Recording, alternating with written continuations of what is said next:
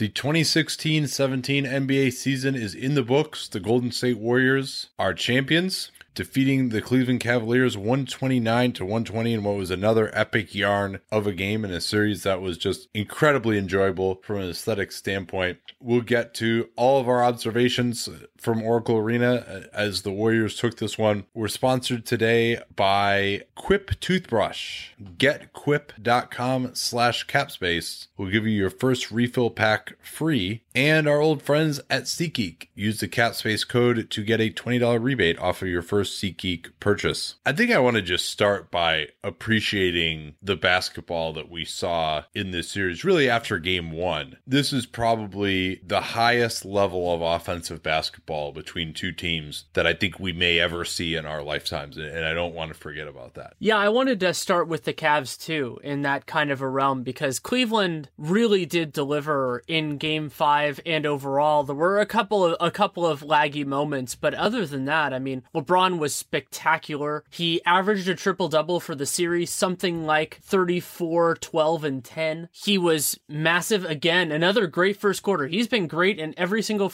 was great in every single first quarter of the series. And then the other guy who he's come on in the last couple of games, J.R. Smith. The shots that he hits are just mind-bending in a series full of guys who hit mind-bending shots. J.R. Smith had 25 points on 11 shooting possessions in this game. That might be an efficiency record for someone who scored 25 points. Like, that's got to be up there. And he was 9 of 11 from the field overall, 7 of 8 from 3 on some very, very difficult attempts, including one like 30-footer as the half expired, another one in the third quarter fading away. And in the last 3 games of the series, he was 17 of 28 from 3-point range. I mean, and the Cavs overall shot 11 of 24. We'll get obviously much more into just the overall strategy of this game and our impressions of it. But yeah, I said it on the last show. I mean, these are 2 of the 5 best offenses ever. I think when you consider just what these teams have done in the playoffs, the fact that they played small most of the time, it definitely, Cleveland had less answers for Golden State, and Golden State generally made Cleveland take harder shots with the exceptions of games 3 and 4. But Cleveland was quite capable of making plenty of those shots. And it was really just an outstanding performance by them, especially in that third quarter when you felt that the Warriors were just threatening to break it open at any moment. And they had led by as much as 17 near the end of the second quarter. He was be able to withstand that, get it back within 4 points at one point.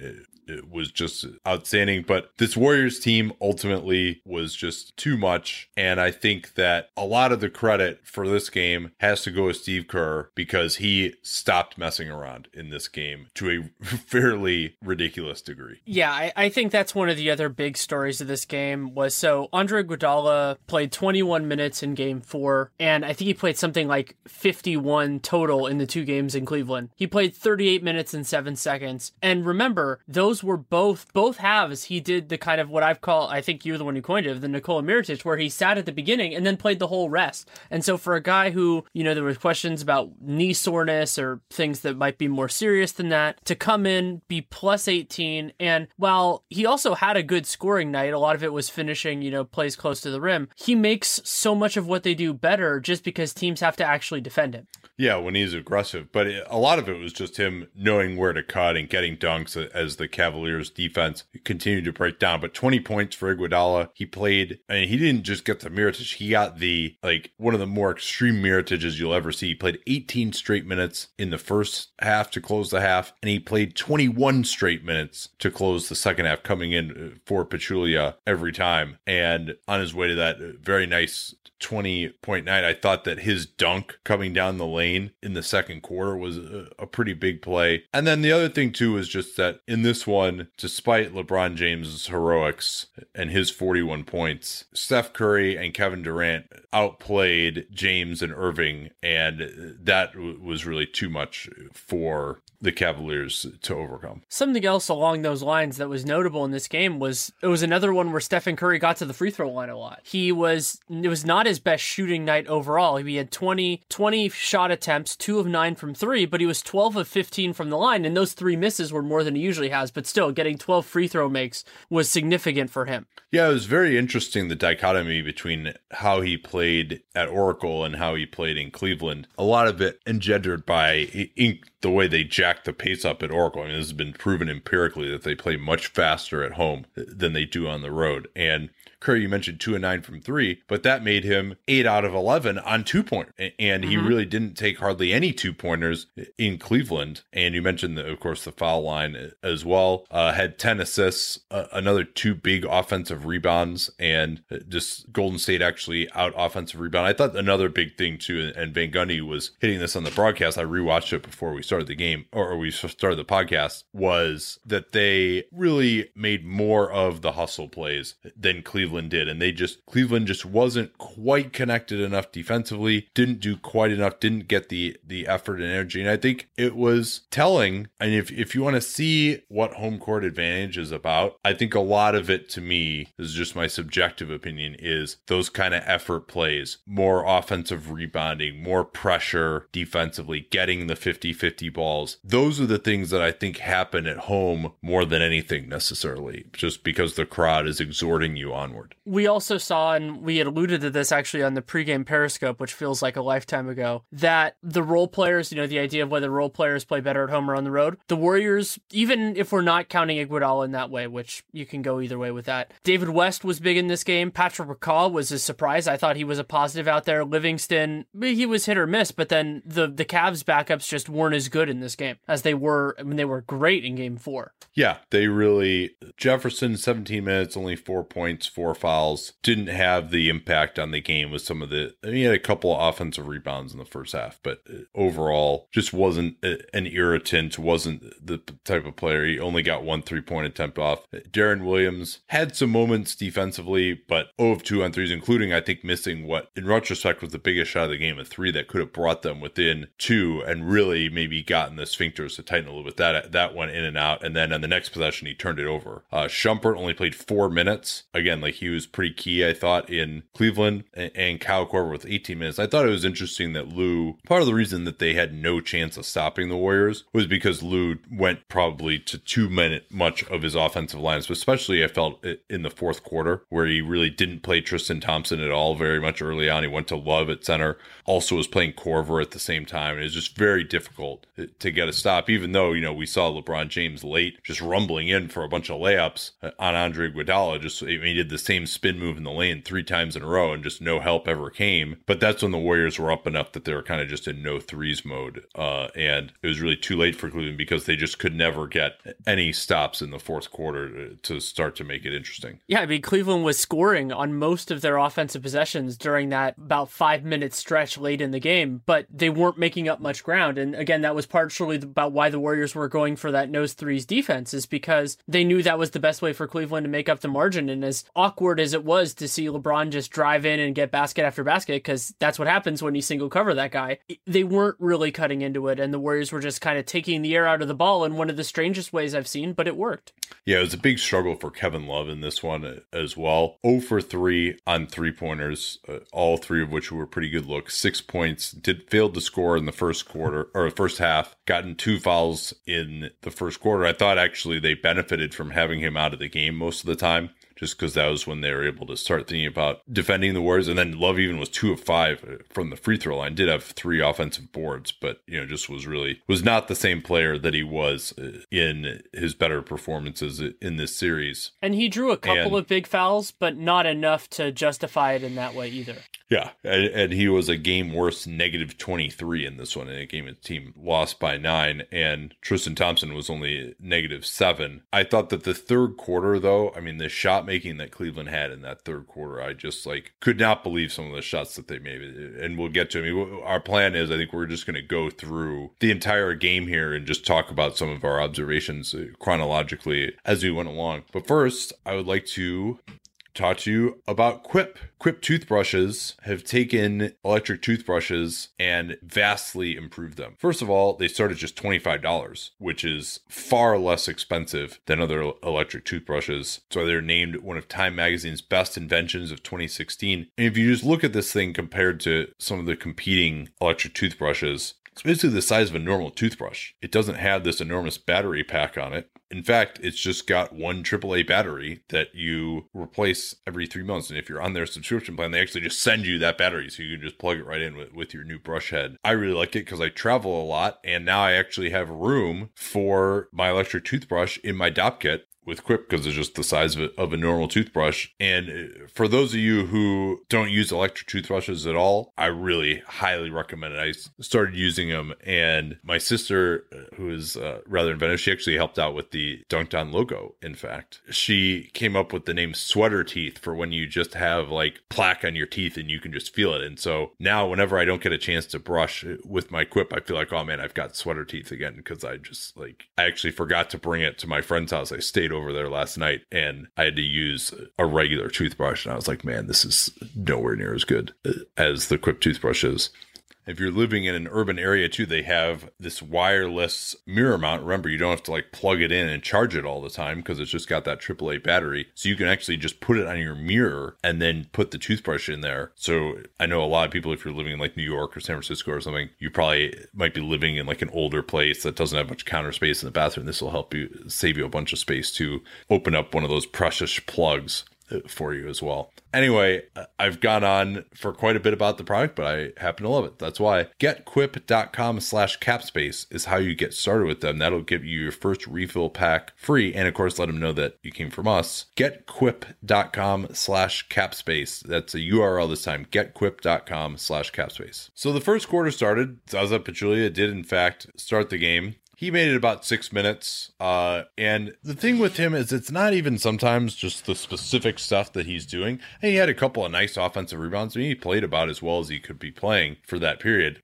It's just the things that kind of don't happen when he's out there. Number one, he gives them somewhere to hide defensively, somewhere to help. He's just not really a threat on the roll. You can't pass it to him in certain situations. It's just everything runs much more clunkily when he's out there on offense. And then defensively, especially early on, LeBron James is able to get right to the basket, and he doesn't have the mobility, doesn't have the ability to get over and help. He actually was effective in games 1 and 2 a little bit, protecting the rim, but that waned throughout the series as they realized that he just, was not a threat to block a shot there. And so Steve Kerr, about 6 minutes into the game, went to Andre Iguodala, but the Cavs kept scoring. They started 6 out of 7 and got out to a pretty good lead, actually led it by 8 at one point, 41 to 33. And we'll get to how Golden State came back there. Love, of course, got into early foul trouble. One play was where he fouled Draymond Green in transition, where Green just pushed the ball. That was a clear foul. The other one, though, was a little controversial because he was engaged with Zaza Pachulia and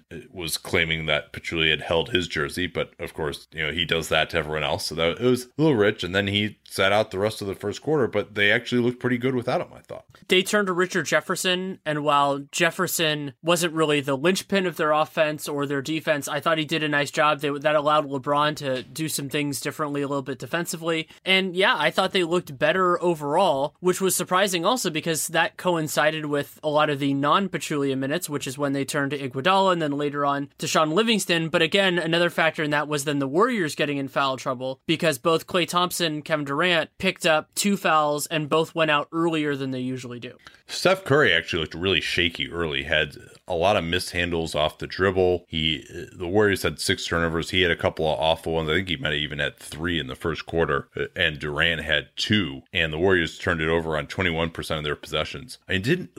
This game almost felt to me like it was a game 7 from the start, though, because it was just because of the history. It was like you felt like, okay, the Warriors have no cushion right now. Like that even getting to a game 7 against this Cavs team would have been like a disastrous outcome. And if they lost this game, then the Cavs would have momentum. They'd be going back home and everyone would think, they're automatically going to lose. And then, Kerr played it that way, basically, like it was a game 7, frankly, and with some of the lineups that he used. I mean, he played, especially because KD got into foul trouble, he played Green at center for the last 6 minutes of the first quarter, even with the Cavaliers playing with Tristan Thompson at center. Now they didn't go with 2 bigs, but Kerr, when they did go with 2 bigs, didn't care. He just stuck with Green at center anyway. And overall for the first quarter, I mean, Cleveland had a wonderful offensive performance, but I thought that really was more about the Warriors getting in foul trouble and screwing up and turning it over. Cleveland had 11 fast break points in the first quarter. quarter as well to the Warriors 6, most of those coming off of turnovers. And that's why Cleveland led at 37-33 on a very fast 28 possessions after that first quarter. And the shot that ended up giving them part of that lead, I mean, they were already going to be up 1, was that crazy 3 by J.R. Smith, which was not his only crazy 3 to end a quarter. Yeah, Kyrie Irving also in the first quarter, I think it was, had a shot where he tried to draw a foul and just jumped in and didn't get the foul call, but made the 3. Maybe it was a 2, but it was right on the line. We couldn't see from where we were sitting. That was really impressive. So there was a lot of great shot making. But the one thing that the Warriors did do was they took away Cleveland's 3-pointers. And that, I mean, really the only lineup that they can play is Green at center to take away their 3s, although they would have some success with West as well. And a couple other observations from that first quarter. There were 16 fouls in that quarter, 9 on Cleveland, 7 on Golden State. It definitely, I thought, was kind of a shaky performance from the refs early on as well. I mean, there was a pretty weak call of Shumpert on Curry, and then McCaw got called for a foul on Kyrie where he barely kind of bumped him at all. It also was looking like Cleveland was really going to hurt Golden State on the offensive glass. They had 4 offensive rebounds in that first quarter, and then another one on a loose ball foul. But it just seemed like, even with that being the case, they had to just deal with it because they just need to have a better initial shot defense playing those lines with Green at center. Yeah, I think that's certainly a fair point. And then something I think, unless you have more on the first quarter, that I think is yeah. There was one other thing I wanted to say. Okay. They brought in McCaw. Ian Clark didn't play a minute in this game, and I thought that was the right move. We've been saying that McCaw should play. I thought that it was smart of Kerr to go to him, but Kyrie Irving cooked McCaw early, and McCaw did a little better in his second stint. But McCaw does like to reach in, and he was effective on Dame Lillard, for example, earlier in the playoffs and in the regular season as well. He's played decent defense on point guards, but Kyrie got him leaning a couple of times and really beat him. And then Lou actually took Kyrie out, and it looked like Kyrie was like looking back at Lou like, hey, like I just scored like 2 buckets in a row on this guy. Like, don't take me out right now. But he did. He came back in while McCaw was still in there later and was matched up against him some in the second quarter as well. But that was just an interesting interplay that I noticed. I mean, I don't know if you want to disrupt what your rotation was going to be, but with Kyrie having it going, maybe it was time to give him another couple of possessions against McCaw. Yeah, I was a little bit surprised that he pulled him at that point, just because Kyrie was rolling, and when Kyrie's rolling, I think you want to ride him, especially when, you know, he still, it's different with him than with some other guys, because he takes tough shots sometimes when he's hot, but he also can generate such good ones because his handle is ridiculous and his shot making around the rim is just otherworldly. So I was surprised to see it a little bit, especially because you knew that there were other times you could make it work. But so where I wanted to go as we transitioned to the second quarter was, I thought one of the most significant developments that set the table for this game was Durant picking up 2 early fouls, because what that did was it forced Kerr to shift off of what has become the standard rotation. And so instead of I wonder if he would have done that anyway, because he did it in the second half, but maybe he did it because it worked in the first half.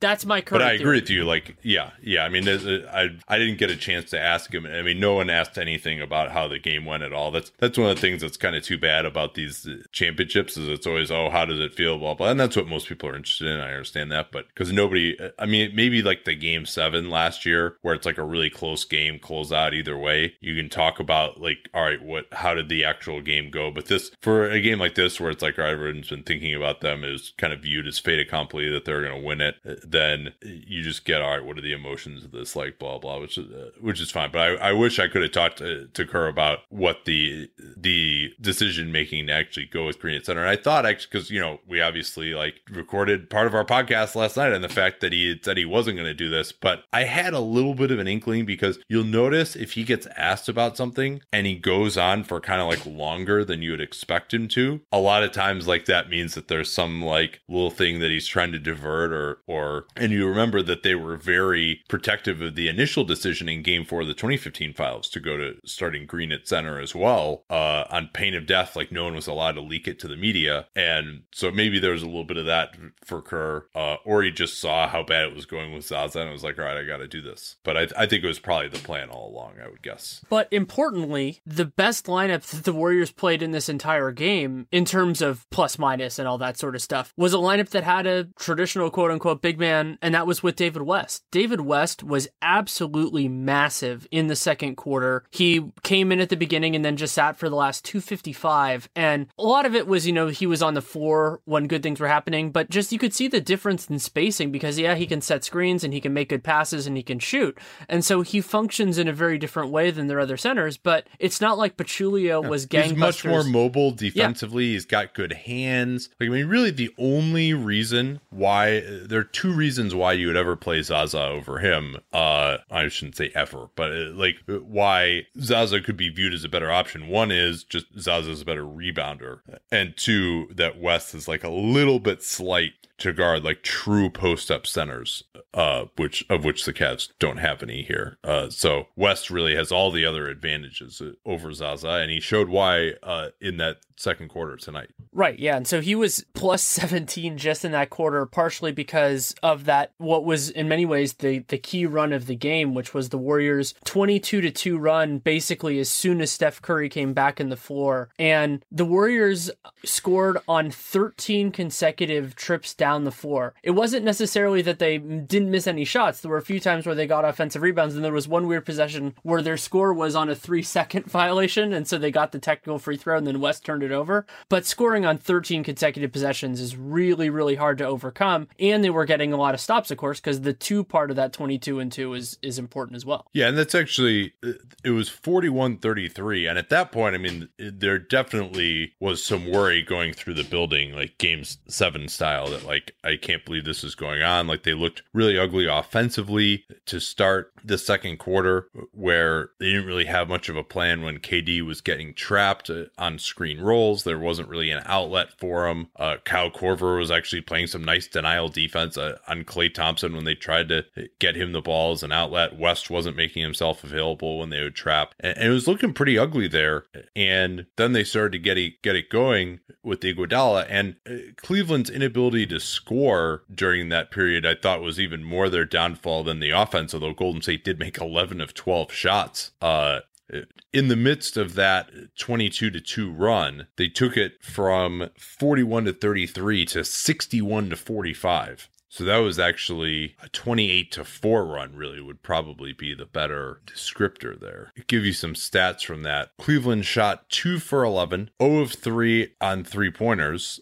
Love, Jefferson, and Shumpert missing them. LeBron only took 1 field goal attempt during that 7 minutes, and Irving was 0 for 3. Meanwhile, Tristan Thompson had a couple of turnovers as well. And I thought the Cavs actually looked a little bit shook during that. Love would have had an open 3, bobbled a pass in the quarter. Thompson lost a pass on the baseline that could have been a dunk out of bounds. And Golden State during that period shot 10 out of 15, but 5 out of 8 on three-pointers. KD, 3 of 4.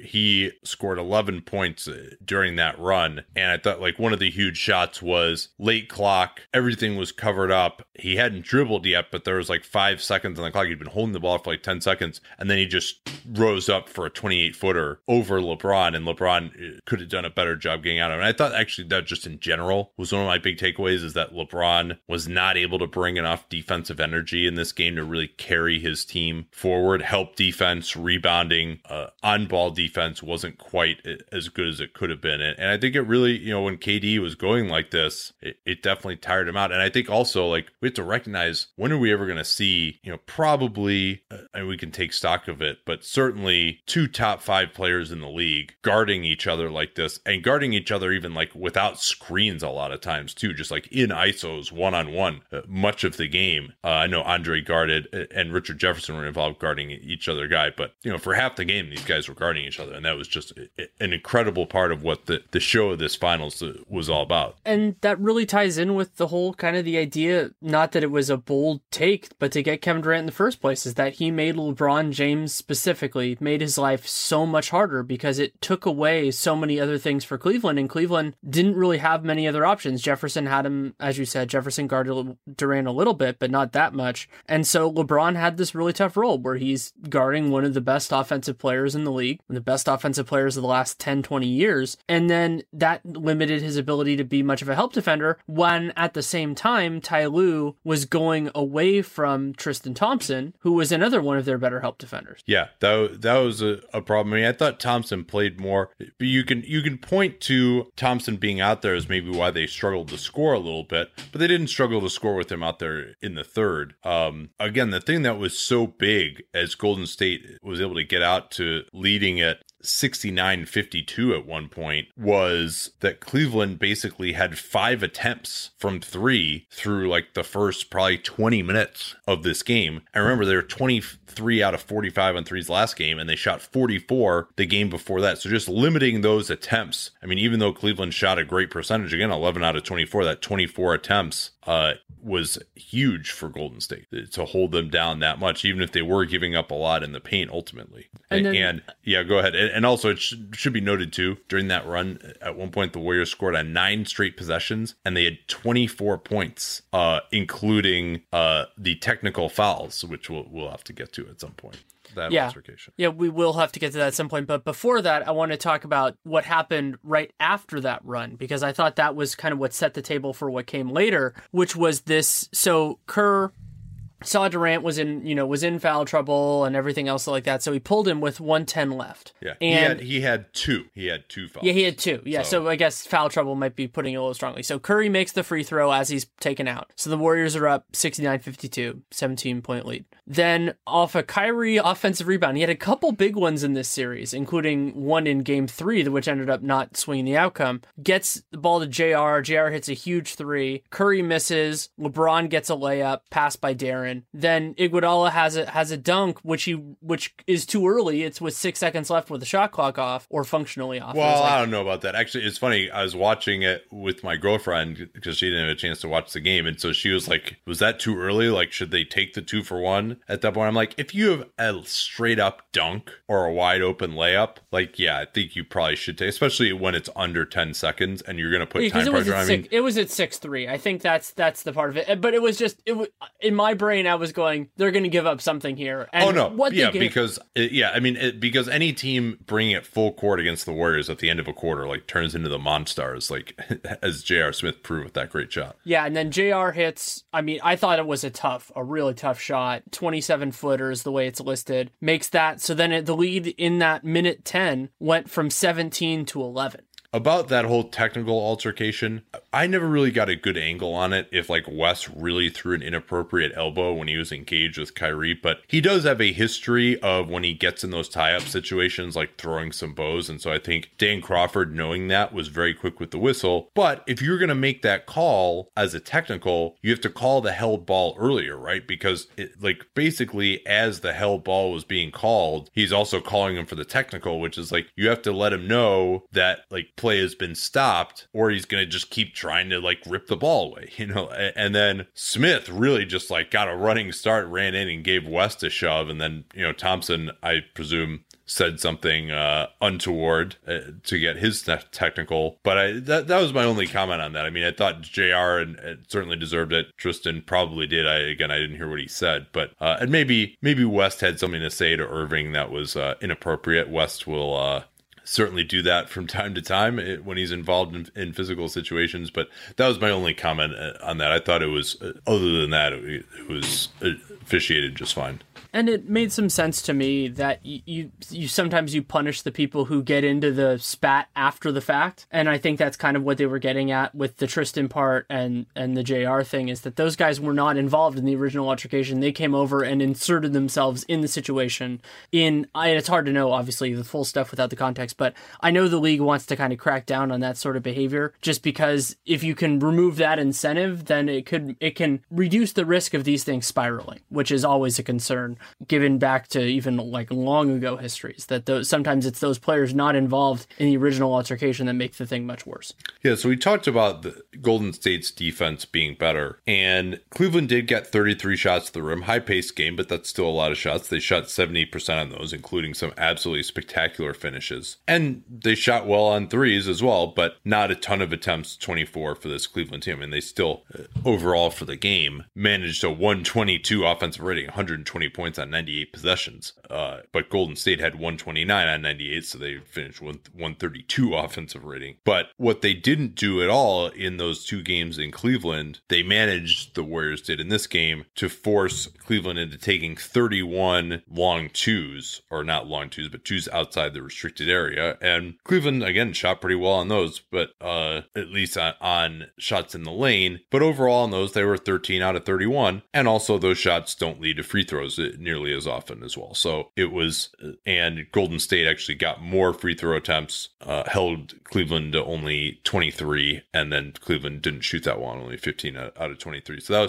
that was really the math of getting just enough defense, even though really Cleveland's shot making in this game was pretty spectacular. I mean, so many of these shots were contested. And Cleveland has special scorers in that sort of a capacity. It's part of the, I gained appreciation. I tweeted this during the game. It's just watching Kyrie. I'm sure it works on television. I mean, I saw it with games 3 and 4 when we did the Twitter NBA show, but watching, especially it was in that second quarter when they were coming towards us, the shot making that he had, or no, that was in the third quarter. The shot making was absolutely incredible. And like you're seeing, you're watching him, and you know, we've watched a lot of basketball. We're fortunate enough to watch a lot in person, and you're seeing him do things and you just go, how is that possible? And that's what makes Kyrie special, is that he can pull that out. Now LeBron does it in a different type of way. He can create space and everything like that, but to watch those guys do it and then to have JR on top of it when he was on was amazing. Yeah, I mean, Smith was the guy I actually was probably the most amazed by, but Irving did cool off towards the end, took some very difficult attempts, and he wasn't able to get to the rim off the dribble as much. They had more help. They at least were cutting him off and forcing him to take long twos, which he was able to make, but he wasn't able to like get to the rim and do those finishes. Their help at the rim was much better. Again, in large part, I think because of the quickness that they have to get over there and help. I mean, it's really, sometimes it's more about that than even being big and tall at the rim, especially against someone like Kyrie, to just get your body in front of him or make him see bodies and pull up for a tough mid-ranger. And Irving actually finally finished with 26 points on 25 shooting possessions, which is not, for considering the overall level of efficiency of both of these teams and the amount of shooting that they have around them, that actually doesn't really qualify as a great game. Also had 4 turnovers. And LeBron's line, of course, we have to say too, 41 points, 19 out of 30 from the field, 2 of 5 on threes, and 8 assists, 13 rebounds. Another incredible offensive game from him, although they were kind of letting him get a little bit of what he wanted late just to take away the threes intentionally. But yeah, I mean, both of those guys couldn't match still the efficiency that KD had with 39 points on only 23 shooting possessions for him. And then Curry, 34 points on 28 shooting possessions. So he was closer to kind of where LeBron was. And it became just a little bit too much to just make contested shot after contested shot when the Warriors were just getting open threes and dunks every possession. Do you have anything else on the second, or are you ready to move on to the third? Well, just in general, we talked about Kerr. Not only did we see a ton of Green at center, but it was basically just run whatever you want, pick and rolls just about every single time. And, you know, it wasn't the off-ball stuff. They're getting held like crazy. They're like, all right, we're not going to do that anymore. And we finally saw the Steph KD pick and roll just become completely unguardable in this one in the third quarter, especially. We saw it in the second, and then in the third, it really kept the Warriors afloat for a while as Cleveland was scoring incredibly well themselves. And Cleveland does not want to switch that because that would have left Kyrie Irving on Kevin Durant. And that just let KD get out open on the wing in space as they would just run basically a side pick and roll, lob it up to KD. Then Lou adjusted and went with J.R. Smith on Curry so that they could switch that, but Smith couldn't really guard Durant either. And then, you know, they started finding guys like Iguodala for dunks coming down the lane. And your other problem there when they run that play is Klay Thompson's in the opposite corner. I mean, I tweeted out a screenshot of this. I mean, there's a play where KD is going in for a layup, and on the opposite side, 3-point line, J.R. Smith is not even looking at the ball, and he's basically just like holding Klay Thompson, just like by himself, basically. And they can also hold the weak side help there because they would have the other two guys while Steph and Klay ran that pick and roll, get ready to set a double screen wide pin down for Klay Thompson to come to the top. So that would engage everyone else, prevent the help from coming over. And it was completely unstoppable as a play, even though Cleveland continued their incredible shot making in that quarter to the tune of 33 points on only 22 possessions, 150 offensive rating in that quarter. The best any team had in any quarter in terms of offensive rating in this game. It was Celtics versus Wizards-esque, because I think that was in the early games of those series, someone had a 150 rating in like every single quarter. But I thought the third was fascinating for a couple different reasons, and one of them was the dynamics that were in place in terms of Kerr and then in terms of Lou with the rotations, because Kyrie again came out when, he had his moments both directions in that, but Zaza Pachulia, Kerr gave him about as much rope as he could feasibly do. He committed 3 fouls in 4 minutes and 7 seconds. I think at least 2 of them were offensive. Three of them, he committed 3 fouls in like 30 seconds and then got taken out. That's true, yeah, because the first couple minutes he was clean. But I was just saying in his overall stint, you're right, though, it was in a shorter time period. I'm going to look it up. I just rewatched it. It's definitely like 30 seconds or less. He committed 2 fouls out on the floor defensively on the same possession, I think. And then he held Kevin Love, committing his second foul of the series on that play, where he just held Kevin Love, preventing him from coming over when to help out on a layup. I just went through it. 3 fouls in 38 seconds. Really was hoping it could be a half a minute less. But and again, Kerr was just like, I'm going to Andre Iguodala right away, and actually played the whole death lineup for like 6 minutes, and Cleveland was still coming back. I mean, some of these shots that they hit, right? There was JR hitting a fadeaway bailout 3 from the left corner with the shot clock expiring. Irving got a cut and just went right into the chest of Draymond Green and shot a layup. He hit a fadeaway over Kevin Durant in semi-transition. Tristan Thompson got into the act with like a ridiculous layup over Green. LeBron had that and one where he came across the lane and basically just like ran into Curry and threw it up over his shoulder and rimmed it in. It was really, and then the one really like wide open play that they got in that quarter, I mean, because that was what was so incredible about it, right? Was, I mean, they scored 32 points on 22 possessions and they got maybe like 2 what you would say like really good shots the whole quarter. And the one of those was LeBron coming down the lane and then throwing the one-handed off the dribble lefty oop to Tristan Thompson, who skied on that play. That was incredible. And it really just was one of the more remarkable offensive quarters that I've ever seen a team have. To just, the fight that they showed offensively in that quarter is incredible.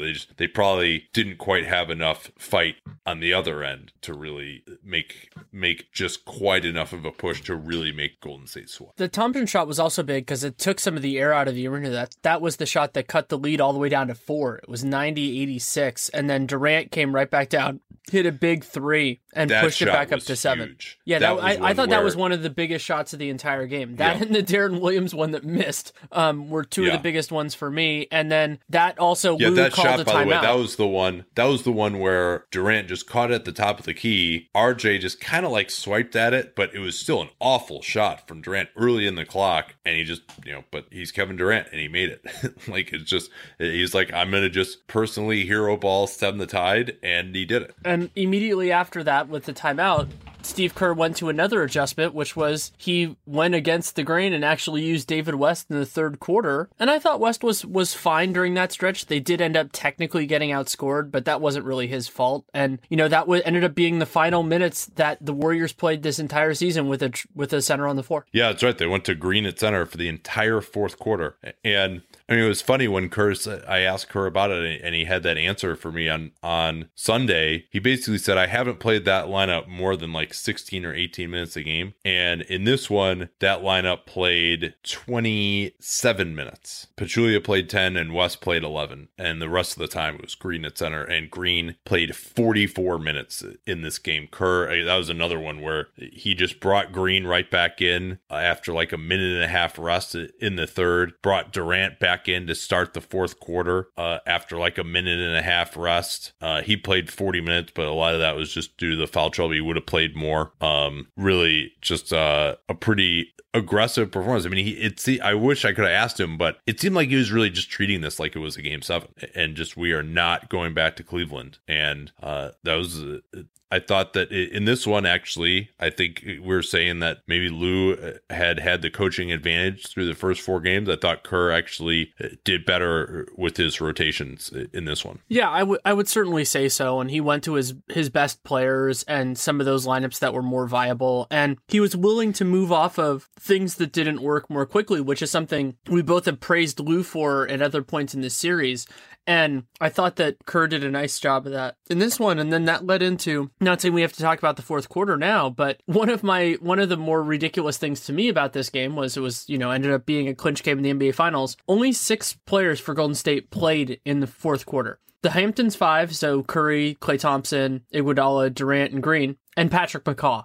I was surprised he went back to McCaw because McCaw had a pretty ugly stint in the first half where he really badly missed 2 open corner threes. But he was big down the end of the third quarter at working as a screener in pick and roll. And I just like his composure just impresses me so much. I mean, he's calm. He makes the right play. I mean, he challenged LeBron and scored on a layup. He missed one, but got his own rebound and laid it in. And then he had another play where Klay, although he missed the 3, he got the ball for an open corner 3, and then he passed that up to get it to Klay immediately. I mean, I think his ability to drive and just he's very efficient. He's almost like an analytics guy's dream where he's like, all right, I know I have the shot here, but I'm just going to try and get Klay Thompson or Steph Curry a wide open 3 just by driving under control, drawing help, and he's driving to pass in a composed way that not a lot of rookies have. So he was good. I think he's going to play more of a role, even if he did have his struggles at times. Well, and he also had a big play in the third quarter on a putback. It was this strange play where he actually... I mentioned that one,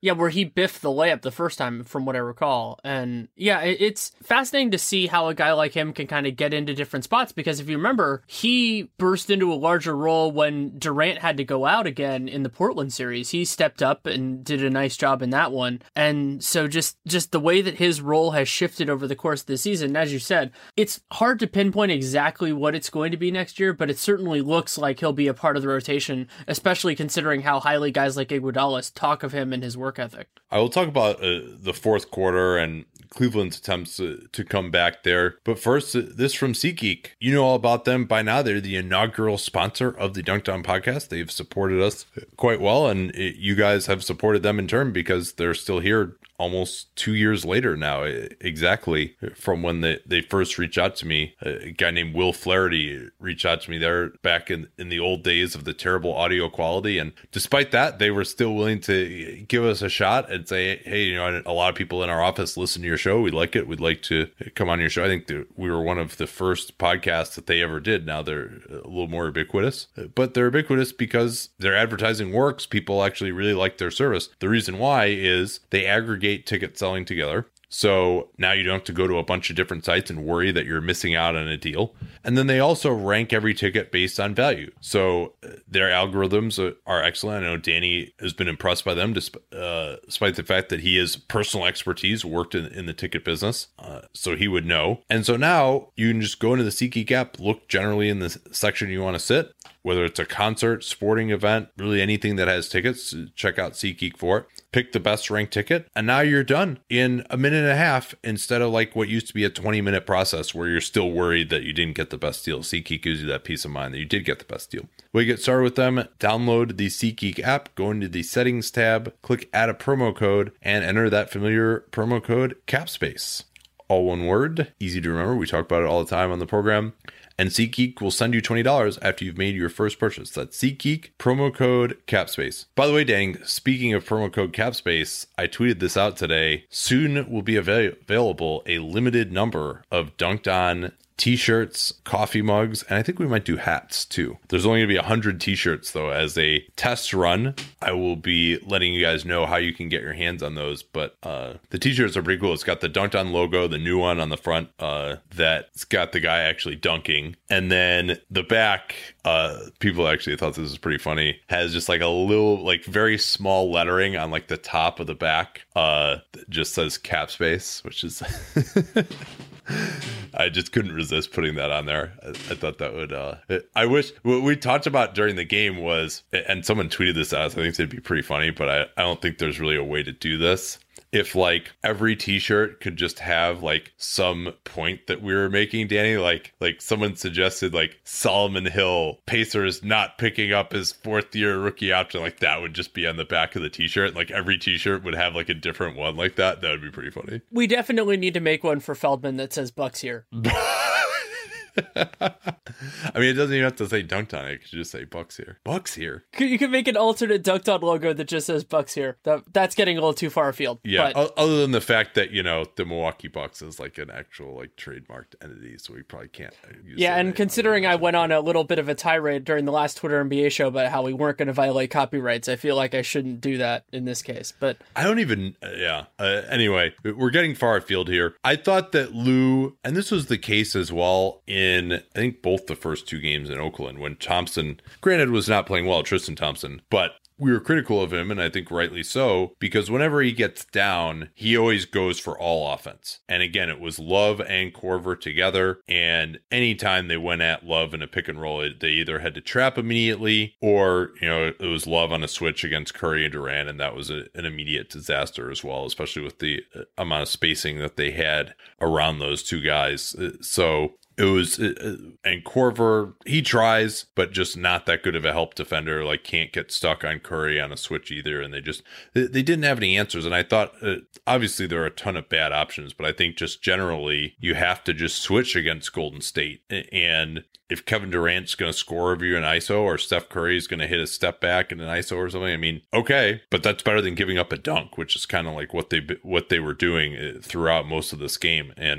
But, I mean, honestly, it probably wouldn't have made much of a difference either. It was very interesting, though, because when did he take Love out in the third quarter? It was like 4 minutes in or something. It was pretty early on. And then he sat, I think, the entire rest of the third quarter. And then he brought him back at center to start the fourth. Yeah, I think he played about 6 in the third. But what I thought was wild was that Tristan Thompson played 10 minutes and 12 seconds in the third quarter. I thought he was looking pretty solid out there. I mean, not perfect, but solid. They were +5 during his minutes. And then, as you said, he played 3.5 minutes in the fourth quarter. And so just sitting there going like, what is the rationale for that? And it was surprising to me, as you said, the idea that when things start to get troublesome, do that. But the reason Cleveland was in that game was because they were playing better defense and hitting some ridiculous shots too. Yeah, their D was a little bit better in the third quarter. At least they were forcing some difficult shots. LeBron actually brought them within 3 with the first bucket of the fourth quarter. And then it was KD again, another just like tough 17-footer. And Kyrie missed a tough 3. Andre Iguodala hit a huge 3 after that. And they never really got any closer than 5 after that Kevin Love crazy and one on Klay Thompson, where Klay was claiming that Love grabbed his arm, but he also reached in. And that was followed by a crazy KD 3-pointer off a McCaw assist. Again, another like nice composed drive by McCaw. And that put the Warriors up 8, and Cleveland really never threatened again. They got within 6 after a Kyle Korver 3, but then again, it was a KD dunk. Andre got a dunk right after that, put the Warriors up 10, and it never got closer than 8 the rest of the way.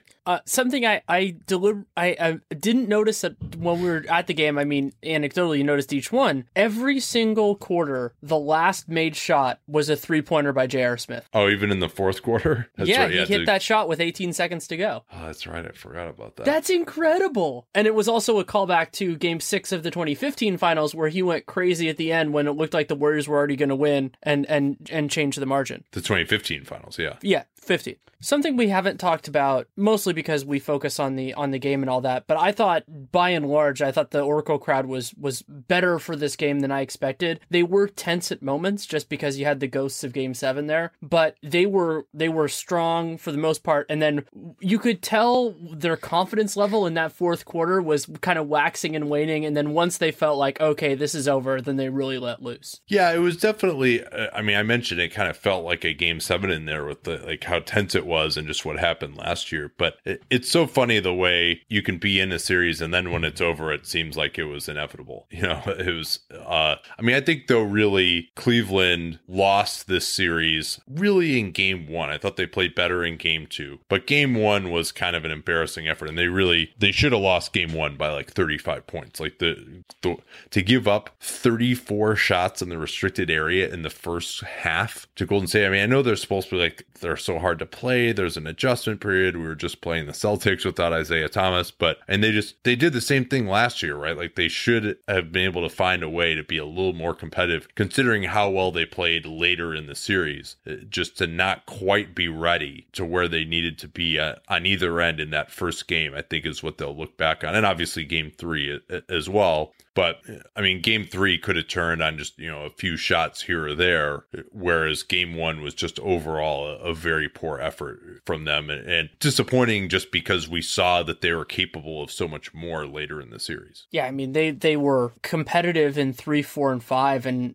they played, I mean, they didn't play better in Game 5 than Game 4, but I would say by and large, they were improving over the course of the series, and they got some really strong performances in Game 5 as well. And I like that the series, even if it ended at 4-1, I don't think people walk away from this thinking less of the Cavs, and they certainly should not, because other than Game 1, they fought gamely, they were in it for a lot of it, and they were getting these performances. And so you're sitting there I wasn't sitting there saying, oh, well, this team has like no chance if they face each other next year at full strength. I mean, it's still going to take a lot, you know, if that's what we get next year.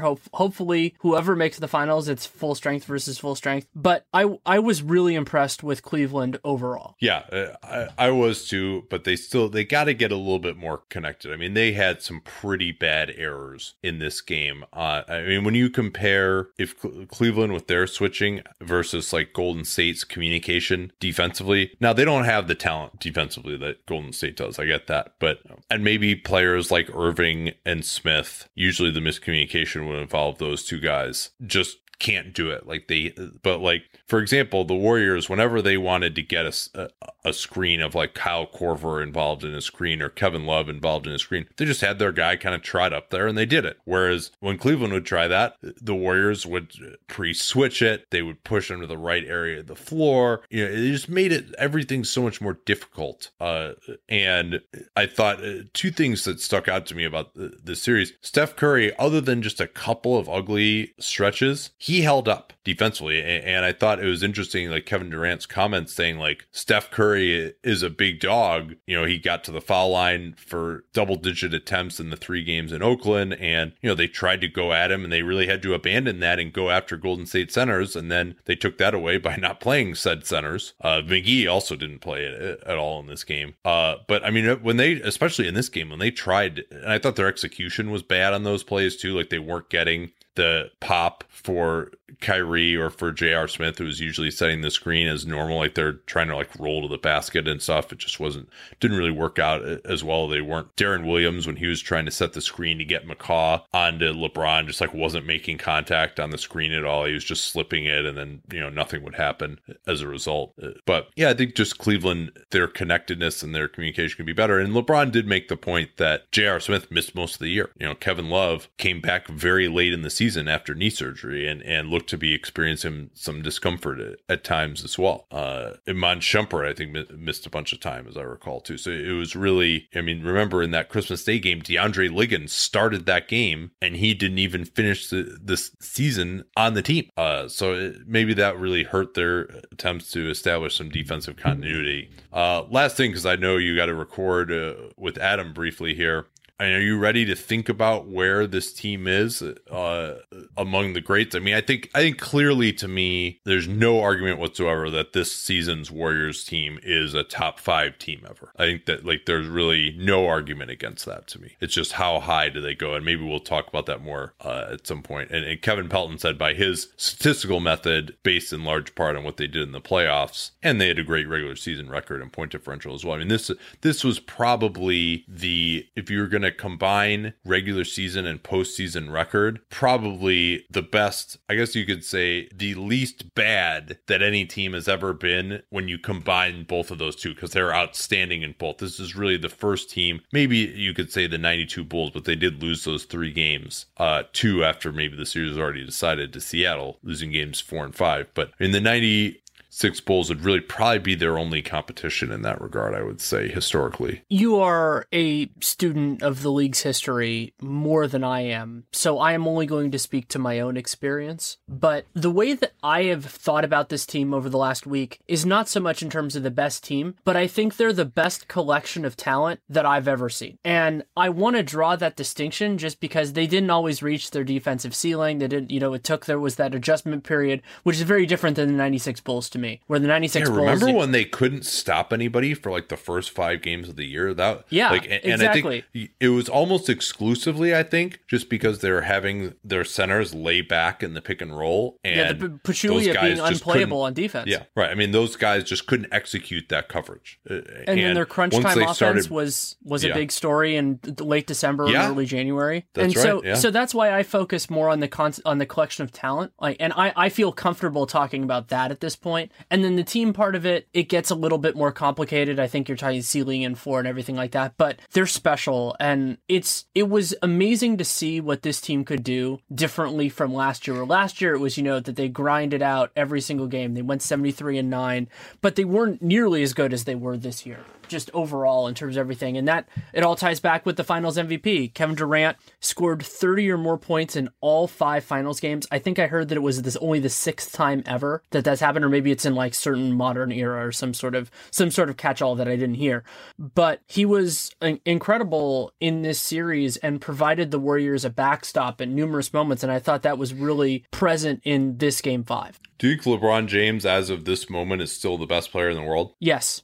I mean, this series, he had a better series, I think, this year, although we didn't see it as much defensively, but this was obviously a much harder team to defend than last year's relatively crippled version. And again, by the way, like when I'm saying that this is really like some of the best collections of talent that we've ever seen on one floor. I mean, there weren't really any major injuries right now. Everyone was pretty much healthy. Everyone was playing really well. I mean, like all of these guys had like some really good games in this series. And just the fact that, look no further than the fact that LeBron James had an incredibly efficient 41-point night tonight, and the end of the game wasn't even close. I mean, like what other team could just withstand that? I mean, these teams are just putting up like $115, $120 on each other like it's nothing. Is really just incredible offensive stuff. I mean, and like even like for the Warriors, like Thompson and Green combined to go 7 out of 23 in this game, and they still scored incredibly well themselves. Some of the offensive ratings in this series and just the amount of talent, I don't know when we're ever going to see that again. I mean, even if it is these two teams again next year, basically all of the relevant players, except for maybe Klay Thompson and Kyrie Irving, are probably going to not be quite as good this year as they were last year. Or I'm sorry, next year as they were this year. Yeah, we should definitely appreciate this series for what it was, and thankfully we got through it unmarred. I even think back to when we worried about LeBron getting a concussion in Game 3, that those sorts of things didn't affect this series. And it was a lot of fun. And even though it only lasted 5 games, I was blown away more times in this series than I can remember. And it was from a lot of individual players, some great team play, adjustments, and yeah, I mean, it was a blast. It was an absolute blast.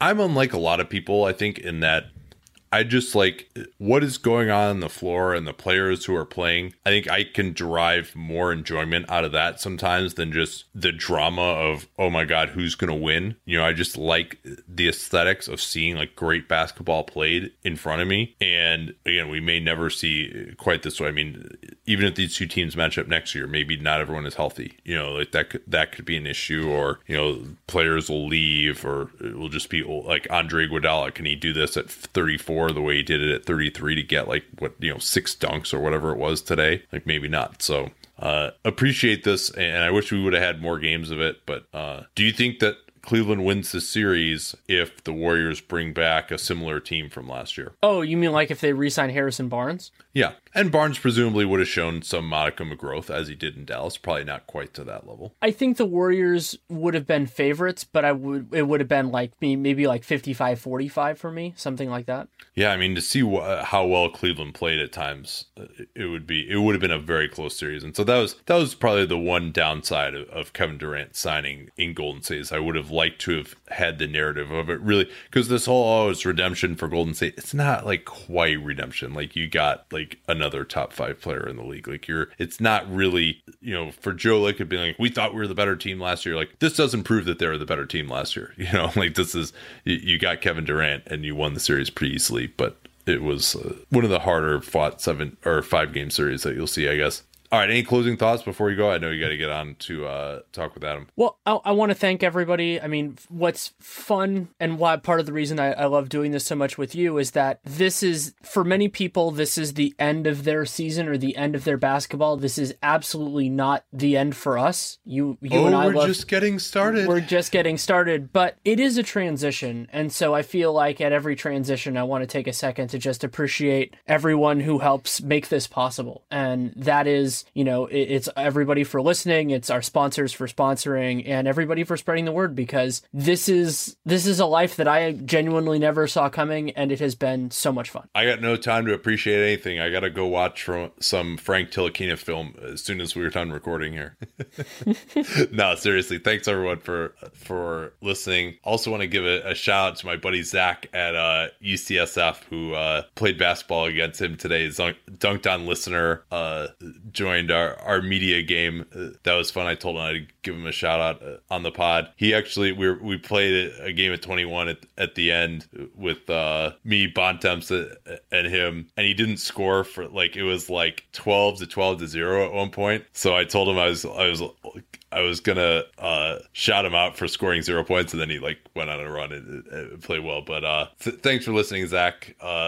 Enjoyed meeting you today, and that'll do it for today's program. We'll be back tomorrow. We got all sorts of off-season preview stuff still to do. We got the mock off season coming up. The NBA draft is a mere 10 days away now, so we can't wait to spend all that time with you going into free agency. Talk to you all soon.